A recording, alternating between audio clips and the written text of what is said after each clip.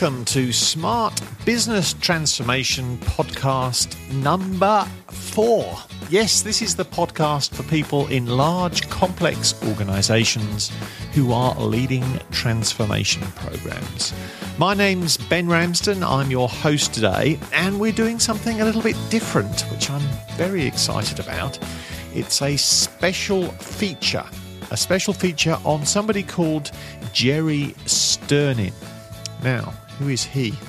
Well, Jerry's job was to help starving children in Vietnam. And faced with an impossible time frame, he adopted a radical approach and made a massive and permanent difference. Now, although his story is outside the business arena, there are multiple lessons that corporate people like us can learn from it. So I'm very excited to be sharing Jerry's story with you today, and I know that you're going to be excited to hear about it. Now, unfortunately, the world lost Jerry to cancer back in 2008. But during his lifetime, he and his wife Monique established the Positive Deviance Initiative to amplify the approach that they both successfully pioneered in Vietnam to enable communities worldwide to solve seemingly intractable problems. Jerry wrote up his Vietnam story, and we've used a narrator to read that story to you now. So please sit back, enjoy, and learn. In 1990, the U.S. NGO Save the Children received an invitation from the government of Vietnam to create a program that would enable poor villages to solve the problem of childhood malnutrition. Because the challenge was so formidable, I eagerly accepted. And in December 1990, Monique, our son Sam, who had just turned 10, and I left for Hanoi to become the 13th, 14th, and 15th Americans to take up residence in that city. The daunting challenges facing us were many.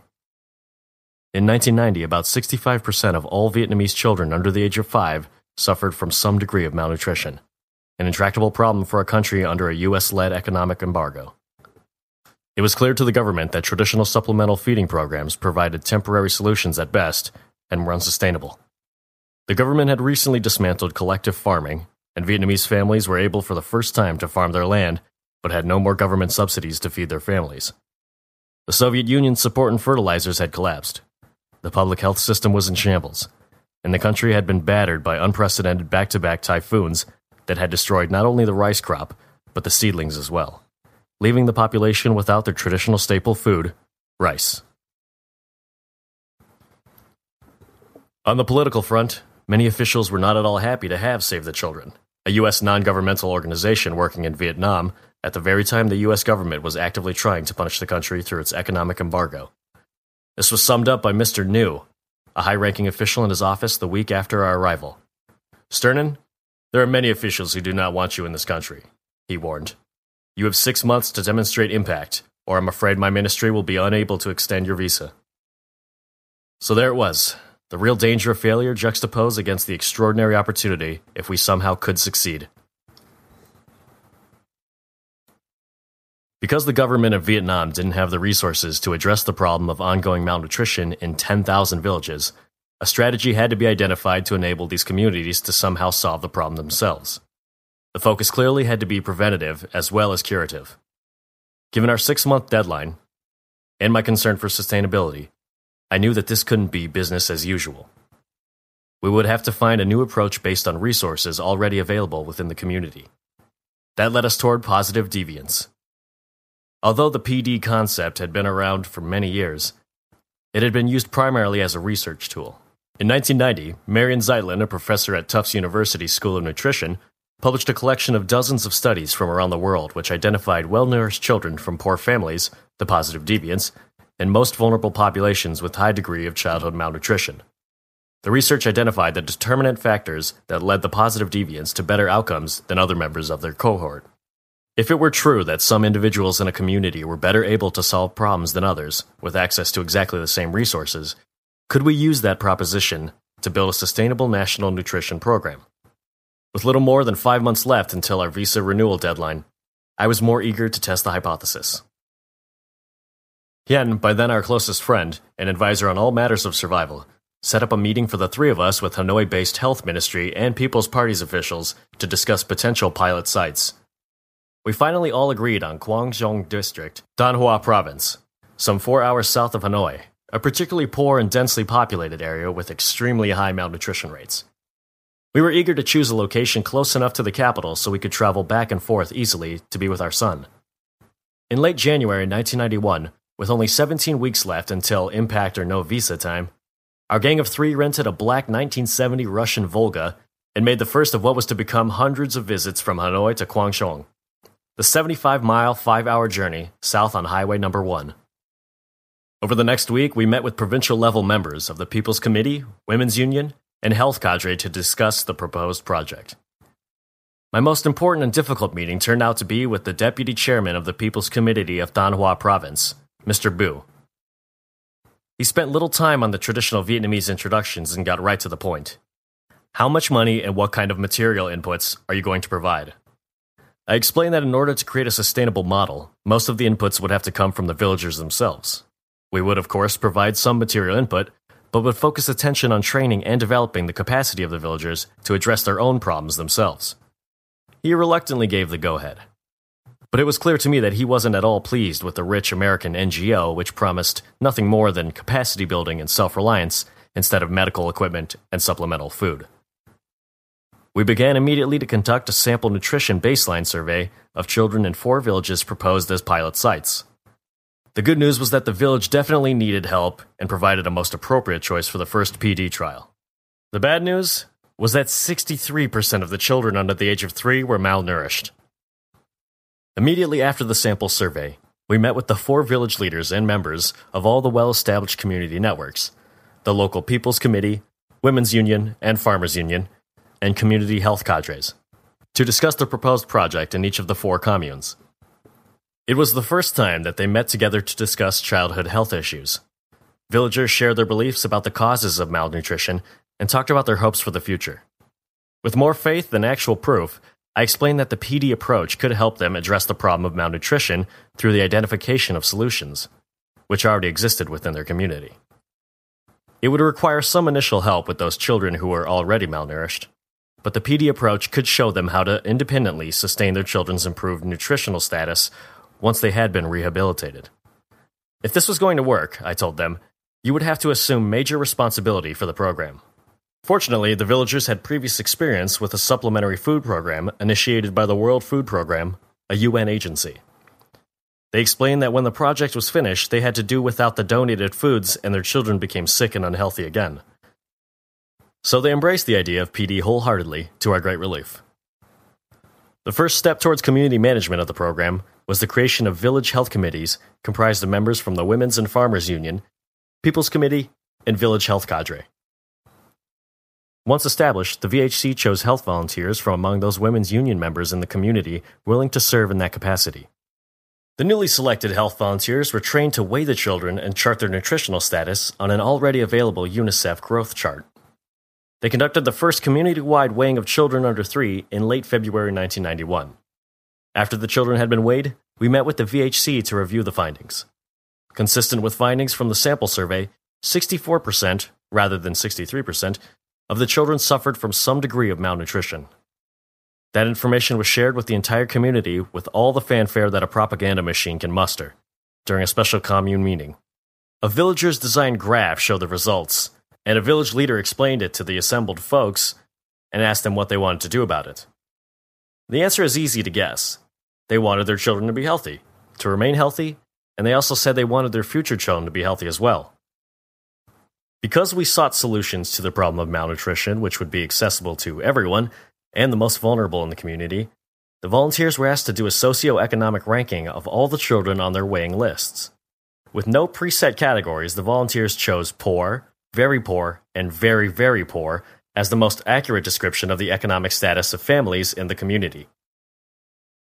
When they completed their ranking, we met with the volunteers and asked them to study their lists to see if any of the well-nourished children came from very, very poor families. They looked at their notebooks and several volunteers literally jumped up from their benches. Yes, there are some children from very, very poor families who are well-nourished.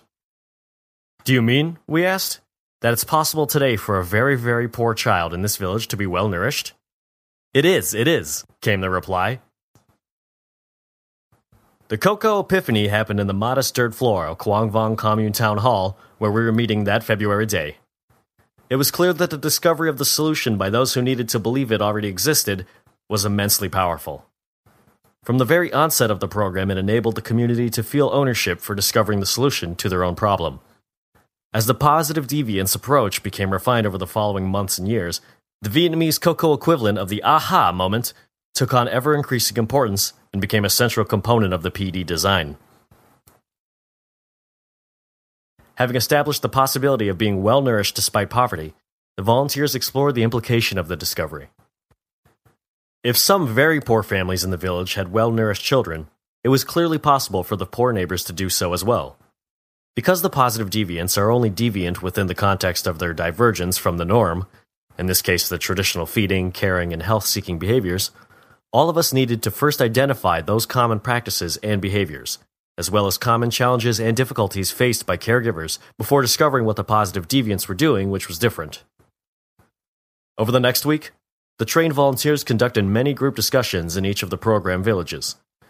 Meeting informally with mothers, grandmothers, fathers, older siblings, and community health providers, they discussed the conventional behaviors regarding feeding, caring, hygiene, and health-seeking practices in the community. After the first 8 or 9 group discussions, the volunteers reported that they weren't learning anything new or useful. We were about to call a halt to the sessions when one of the volunteers protested. Tu Yen, one of the most active volunteers, explained, "Although I'm not learning anything new either, there are still another 3 or 4 poor households in my hamlet who haven't participated in these discussion groups. If I don't go and listen to them, they will feel hurt, and think that I don't think they have anything to contribute. If I'm going to need their cooperation later on when we begin our program, I better go and listen to their ideas." Tu Yen's insight made us realize that the group's discussion was not merely extracting useful information from a wide variety of stakeholders, but more importantly listening to their sharing of life experiences, challenges, and ideas, thus inviting them to be an integral part of the creation of the program. From that time on, one of the first steps in the PD process is for the local facilitators to go out and listen to the maximum number of people in their community as possible, irrespective of the resulting learning curve for the listeners. By early March 1991, the truth was at hand. The villagers had completed the group discussions and had identified those very poor families who had well-nourished children. Now the challenge was to see if we could actually identify some uncommon behaviors or strategies that would account for these children's better nutritional status. Choosing 6 of the poorest families with well-nourished kids in each of the villages, Hien, several health volunteers, a few village leaders, and I divided into teams and went to see if our PD hypothesis would actually work. Over a 2-day period, we visited the 6 households, asked questions, and most importantly, observed how mothers and other family members fed and cared for their well-nourished kids. We had arranged to visit the PD homes an hour or so before mealtime so that we could observe rather than merely ask about the actual food preparation and hygiene. In every case, our presence at the actual time of food preparation, cooking, and serving proved to be invaluable. What the PD caretakers reported doing and what they actually did was often at odds. This wasn't the result of their being disingenuous, but rather their not being conscious of all their actual practices. The result of an interview without actual observation would have robbed us of the discovery of consistent unusual behavior. After visiting the positive deviants' homes, we reassembled at the People's Committee meeting hall, a palpable buzz in the air. Each team had discovered several uncommon behaviors which the PDs were using. In every instance where a poor family had a well-nourished child, the mother or father was collecting tiny shrimps or crabs or snails the size of one joint of one finger from the rice paddies and adding these to the child's diet along with the greens from sweet potato tops. Although readily available and free for the taking, the conventional wisdom held these foods to be inappropriate, or even dangerous for young children. Along with these food and atypically strict hand hygiene in 5 of the 6 PD households, other positive deviant behaviors emerged, involving frequency and method of feeding and quality of caring and health-seeking behaviors. For example, most families fed their young children only twice a day, before parents headed to the rice fields early in the morning and late afternoon after returning from a working day. Because these children under 3 years of age had small stomachs, they could only eat a small percent of the available rice at each sitting. The PD families, however, instructed the home babysitter, an older sibling, a grandparent, or a neighbor, to feed the child regularly.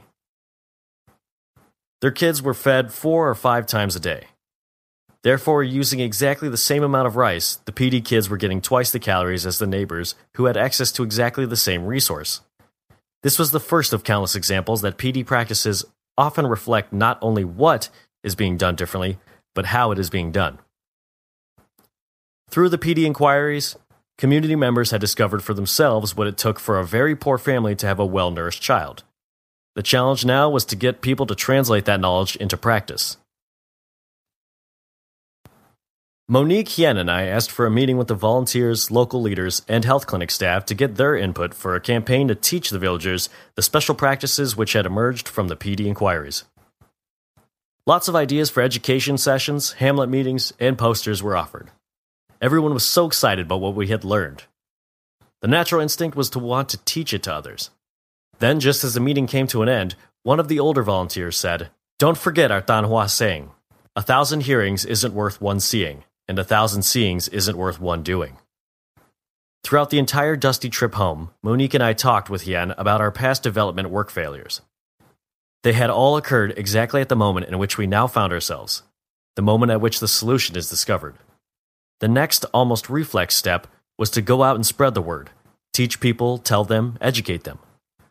By the time we reached Hanoi, Monique, Hien, and I were very excited, despite our fatigue and grittiness.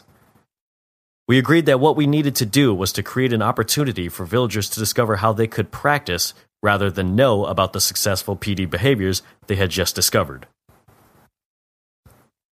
The first program objective would be to rehabilitate the malnourished kids. That was simple and only required the provision of sufficient additional nutritious food. The real challenge, however, was to enable the parents to sustain their kids' enhanced nutritional status at home after rehabilitation. To address the issue of sustainability, the program would have to avoid the pitfalls the villagers had previously experienced with the supplemental feeding programs. That meant they would have to acquire new habits and change their behavior. The newly identified PD behaviors provided the something different. The addition of a small handful of shrimps, crabs, and greens, in combination with increased frequency of feeding and other uncommon caring behaviors, was clearly sufficient to keep a child well-nourished in the pilot communities. Moreover, as we had learned during the PD inquiry, these foods and behaviors were accessible even to the poorest families in the village. Getting parents and caretakers of malnourished children to adopt these new foods and behaviors, however, was another matter. With the no-impact, no-visa clock ticking away, we spent the precious next 2 weeks meeting with local leaders, the volunteers, the clinic staff, and small groups of interested villagers, and asked, "We have all learned many valuable secrets about how to have a well-nourished child despite poverty from the villagers over the past 2 months. But we don't know the best way to help people practice them. What should we do?" By the end of the second week, and scores of meetings later, a plan was devised which built on the lessons learned from the positive deviance inquiry. For 2 weeks every month, members or other caretakers would bring their malnourished children to a neighbor's house for a few hours every day. Together with a health volunteer, they would prepare and feed an extra nutritious meal to their children. But we still face the challenge of ensuring that they continue these practices at home after the sessions. It was the concern for the sustainability of behavioral change that led to the introduction of the mandatory daily food contribution component of the nutrition sessions. Every day, each mother or caretaker was required to bring a handful of shrimps, crabs, or greens as the price of admission to the sessions. For 2 weeks every month, someone in the family, a spouse, an older sibling, had to go out to the rice paddy early in the morning and ankle-deep in the mud collect the required shrimps and crabs. By the 15th morning, when the 2-week program was over for that month, the trip to the rice paddy with a small net and empty tin can had become routine and was continued. At the house, the caretakers of malnourished children, very often an older sibling was the secondary caretaker, also practiced cooking new recipes with the health volunteers and also learned and applied basic health and child care practices. The sessions also provided an opportunity to practice other successful behaviors such as active feeding and washing the caretakers' and children's hands and feet with soap and water before and after eating. This focus on practice rather than knowledge has proven to be a key element in bringing about lasting behavioral changes across the range of issues addressed using the PD methodology. It's easier to act your way into a new way of thinking than to think your way into a new way of acting. Another tenet of behavioral change is the ability of people to see and measure the impact of their new practice upon a desired outcome. All the children were weighed on the first and last day of the nutrition session in the presence of caregivers and village leaders. The invariable weight increase, 75% of kids put on weight during each session, was greeted with applause and sometimes hoots. Seeing that their new behaviors had actually resulted in their kids gaining weight and becoming naughtier, active and lively rather than apathetic and listless, the caretakers returned home after the 2-week session was over to continue practicing their newly acquired feeding, caring, and health-seeking behaviors. The kids who reached normal nutritional status during the nutrition sessions graduated, and those who remained malnourished were signed up for the next one to be held the following month. The monitoring of the health progress of individual children and the entire cohort of children under 3 by the village health committee and volunteers was a critical element of the overall success and sustainability of the program. Each volunteer had a record on each child under 3 in her neighborhood. The weights were captured at village-wide children under 3 growth monitoring sessions held by the community every 2 months in each hamlet, and at the beginning and end of each 2-week nutrition rehabilitation sessions. The Village Health Committee and local leaders met at the end of every other month to review the nutritional status of all the young children over the previous 60 days, assess their status, analyze, and act on the issues at hand. A pie chart scoreboard were then updated and were prominently posted in a strategic place in the town hall right next to the bust of the beloved national hero, Ho Chi Minh. No Olympic scoreboard could have elicited more excitement than the reductions in malnutrition highlighted on the volunteer-made nutrition charts. In June 1991, Judgment Day had arrived. 6 months to the day after we had arrived in country, the Tanawha District Health staff was coming to the village to see if we had met our impact goal. Just over 600 children had participated in the first 4 nutrition sessions, and the authorities were coming to weigh them. We anxiously waited along with a group of the volunteers in a tiny health center for the results. We had tea, waited, had another cup of tea, looked at our watches, checked the time, and continued waiting as the weighing went on.